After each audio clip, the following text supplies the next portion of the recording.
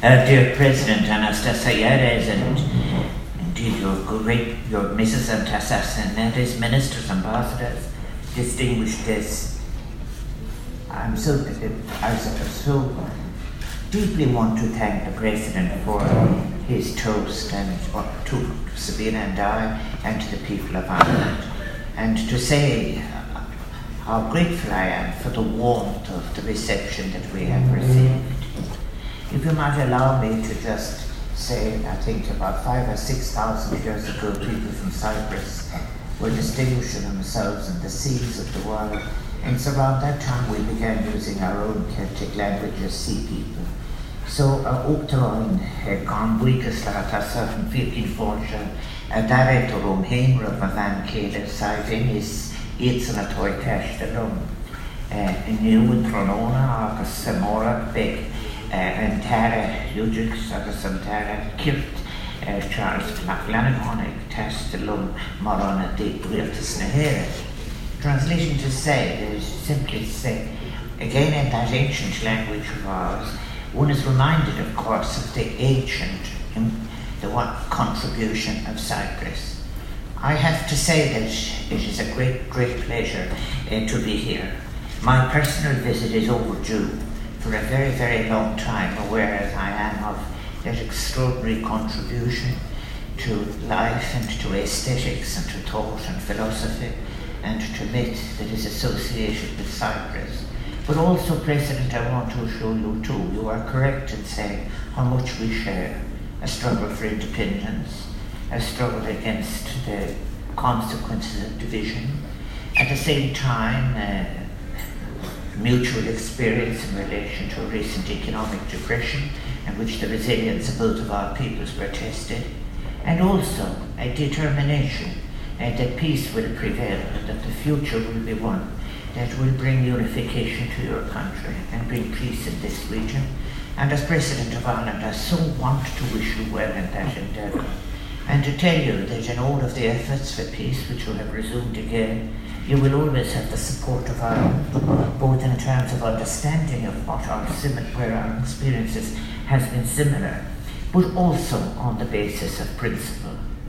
In the contemporary period, Ireland and Cyprus continue to share so much in relation to its support for multilateralism, the rule of international law. Earlier this morning we spoke about how we both share a revulsion to breaches of international law and a belief in the importance of international law and where there are any doubts, negotiation rather than acts that are outside of law altogether.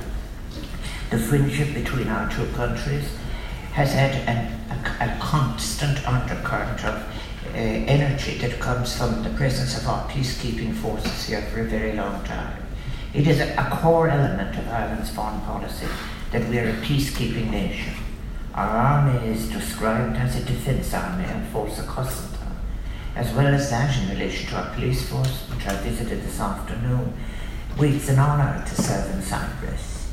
And also I think too, you can be assured that we will in relation to our peacekeeping, it's just about 5 years after our entry to the United Nations we began our acts of peacekeeping, and there has been no day since that there hasn't been somebody from Ireland in some conflict part of the world. I think as well, which is something which I'll be meeting tomorrow when I'm meeting others, when I'm visiting in 2 days' time, when I'm visiting the Maritime Institute, we share not just a tradition of the sea, but a belief also in respecting the sea, both in terms of avoiding pollution, respecting the oceans, sharing concerns in relation to conservation and responding to climate change. And I'm grateful to your President and your officials for giving us a more detailed account too of how in fact actually frontline island states like your own are in fact in the front line of those most vulnerable in relation to climate change, even if they are among the least responsible for the causes of the perilous circumstance into which our planet has been brought. I think the cultural connections are getting ever stronger, and I'm very much looking forward to the collaborative evening when in fact the Cyprus Theatre Organisation in Nicosia will in fact have the benefit of the artists from both Ireland and from Cyprus. I think as well that the whole purpose of visits like this, I like to think myself when one returns back home, that one has left both a commitment and an understanding that it is the wish of the President of Ireland and the President yourself that all of our relationships will deepen. There are many more things we can be doing in a stronger way. There are new things we can do together. I have said in the Irish language, that the Irish government, the representative of the Irish government, accompanying me as Government Minister, is a dear friend, Charles Flanagan, the Minister for Justice and Reform and Equality, and I'm honoured that he is here with us. And indeed he has a direct connection with some of the people who are present on Cyprus. I was very fortunate with him to meet members from our United Nations mission this afternoon. I just also want to say something about your personal remarks in relation to my personal interest in matters in this region. What is associated, I think, with this region in relation to the history of philosophy is not only the Aristotelian contribution in relation to rationality, but what is actually older yet, and what is more completely associated with Cyprus, is the emphasis on beauty, and beauty that emerges from the sea. And I think that is a very powerful, beautiful, mythological background.